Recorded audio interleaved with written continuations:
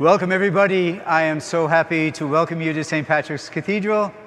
For our visitors, tonight is a very special evening, and if you didn't know what it was, you may say, oh, that's too much for me, but we are very happy not only to have my family and my friends and parishioners, couples I married, people that are very close to me for the last 50 years, and all of you who are visiting to St. Patrick's Cathedral, actually. And we have thousands of others who are virtual parishioners of the cathedral, and they are sharing this Mass with us tonight. So I'm very honored that our virtual parishioners, our actual parishioners, and my family and friends are here. It's 50 years ago, right here, Cardinal Cook ordained me a priest. We didn't have a rug in those days, so it was a little bit hard, and the floor was very cold as we were laying out for the litany, but it happened exactly right where my shoe is right now. 50 years ago, it began. Thank you.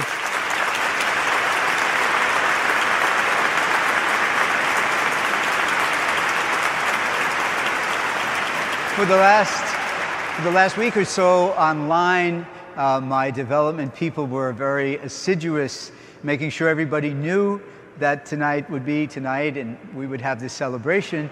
And they offered the opportunity for people to make a comment and send a comment online. So this is the booklet that they presented. There are 3,000 different congratulatory comments. I'm so embarrassed by that, but there are 3. And when they closed the books, because they had to get this printed for me, there were 1,000 more that came in later. So this is my virtual parishioners, and I have it close to my heart because of how important it is to hear that I'm encouraging people to, during this COVID, to be part of our celebration. So I'm really, really happy. I'm going to talk a lot, so just be patient with me. 50 years ago, there were 18 of us from my class who were ordained together. The two sisters of 2 of my classmates who have died over the years are here, so I'm very happy that they are here. They were here on the original day 50 years ago. And my family, people that have been close to me for so many years, couples I've married, parishioners from my first place, my second place, my new place here, are here. The virtual ether is filled with many, many others who are joining us in prayer. So for me as a priest, it's a wonderful opportunity. I'm not someone who enjoys talking about myself, but today I'll say a little bit about myself.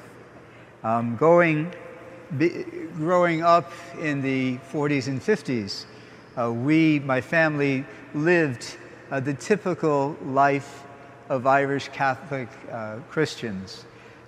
It was something that had great roots. It had a great source of pride in the faith that we had, in the heritage that we were part of. It was very much rooted in the Bronx, where my brothers and I grew up, after being born in Manhattan, all 3 of us. And it was a time where being a Catholic and eventually being a priest was something very, very strongly encouraged and loved by the people, not only the families, but also the peoples of the parishes. And so when my youngest brother, who read the second reading, Gene, was in the hospital, he had a hernia. Oh, maybe I shouldn't have said that, Gene. He had a hernia, and my mother went to the hospital. I guess he was around 3 years old, maybe 2. So my mother went to the hospital to stay with him during that difficult time. So her cousin came to stay with us at our house in Washington Heights. And one day she took my brother Dave, who did the first reading, and me for a walk. And we were walking, I think it was on St. Nicholas Avenue. If it wasn't, my brother will tell me later, because he's very stickler for details. So the story from the family is, and I never knew it until many years later, there was an Irish cop on the corner, And either the cop asked me or my cousin asked me, "So Bobby, what do you want to do when you grow up? Or what do you want to be when you grow up?" Naturally expecting me, looking at the Irish cop, to say, "Well, I want to be a cop." So I was 5 years old, and I said, "I want to be a priest." Now, did I know what that meant? I don't know if I did. We went to church. I saw the priests. It was the old liturgy in Latin, and certainly at 5 I couldn't understand any of it, but for some reason that was something that I said, this is what I want. Now, as I grew older and I grew more sophisticated and I learned about the world, I never changed. I never changed that desire, that feeling that I was called to be a priest. And during the 50 years that has been my ministry, my reality, I've never had a moment when I said, I don't know about this. Have I had difficult moments? Of course, we all have. But there was never a time that I didn't say to myself that I believed that the vocation I had was a true vocation. It was a true calling to be a priest. Now, the priest that I have been for 50 years has been sometimes very preachy, sometimes very formal, or like today, all dressed up in the vestments that the knights gave to me, the knights and dames. But one of the great things that has been part of my ministry was that I was, from the very beginning, I understood that it was my ministry, but it wasn't for me. It was for the people that I was serving, the people that were part of the communities that I was part of. And so when I first was ordained, I was sent to South America, and I had learned some Spanish before that, and I learned a little bit more. Then I went to the wonderful, wonderful parish of St. Catherine of Genoa. And it was a poor place, West Harlem. I was there for 28 years. And so people nowadays would say, well, why were you there so long? I would always say, I was a very bad boy, so they left me there. But that wasn't the truth. It was a wonderful, wonderful place to serve the people. And over the years, there are many people who are from the parish. I have my 4 boys that I've become like a foster father for, and I honor them every day by praying for them each day. So when I got there, once again, I realized that it wasn't for me, it was for the people that I was serving. And I don't think that ever changed over the last 50 years. When I first came here, some of my friends said, oh, you're going to have a big head. And I said, well, kick me if you think if I'm acting like I have a big head or something. But it never happened. And I came here to St. Patrick's. Cardinal Egan said 2 things to me. One was completely true, and the other was completely false. So I had been in St. Catherine's, and I went to the Bronx to Our Lady of Angels, and I spent 6 wonderful years, one not so good, because it was my first year away from my first parish. And the 2 places where I was pastor, we certainly had financial problems. Neither of them was an easy place. So the sentence that was completely completely false. Bob, if you know Cardinal Egan, he would speak like that, Bob, you'll never have to worry about money again. So I said, wow, isn't that great? Because that would have been something I worried about very often. And then the second, which was completely true, was, Bob, you're going to preach to more people in a year than most American bishops do. Now, he was saying that because we were going to go on Sirius satellite radio, and we would have the Mass broadcast Monday to Friday of the week. So that was his matrix that he was looking at, that I would have this bully pulpit on the radio.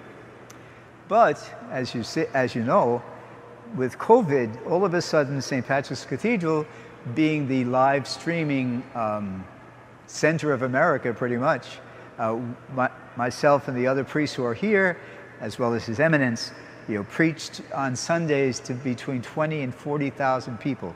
So his statement was true, even though he didn't know exactly why it was true. All of this is to say that I have been so blessed by my parishes. And at one point, Cardinal Cook asked me to leave the parish and to take on a ministry to young people, youth ministry. And so I was assigned to the Catholic Youth Organization.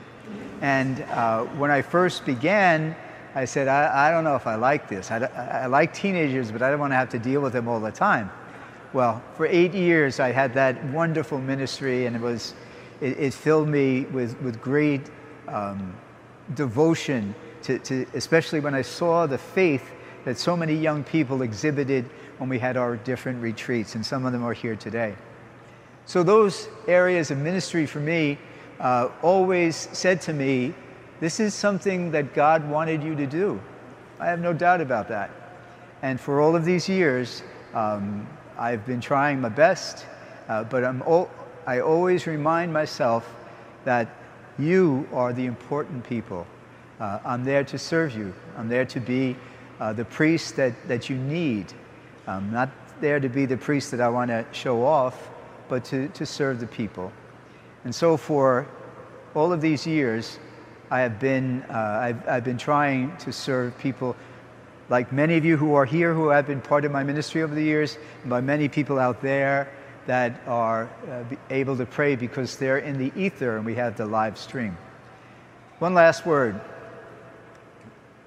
One day, before I was ordained a priest, my father said to me, Bobby, we want to get you your chalice. And that was it was the common gift of the parents to a young priest, a brand new priest, that they would give him his chalice. And now this was in the late 60s and early 70s. I said, Dad, you know, I'm going to go to different parishes and they always have too many chalices. So I don't need a chalice. I'll just use one that is present in wherever I go. My poor father, he was heartbroken. And I realized that, well, that's what Dad wanted. So I turned around and then I said, well, Dad, you know this, that I see you want to get the chalice, and I'll get a chalice.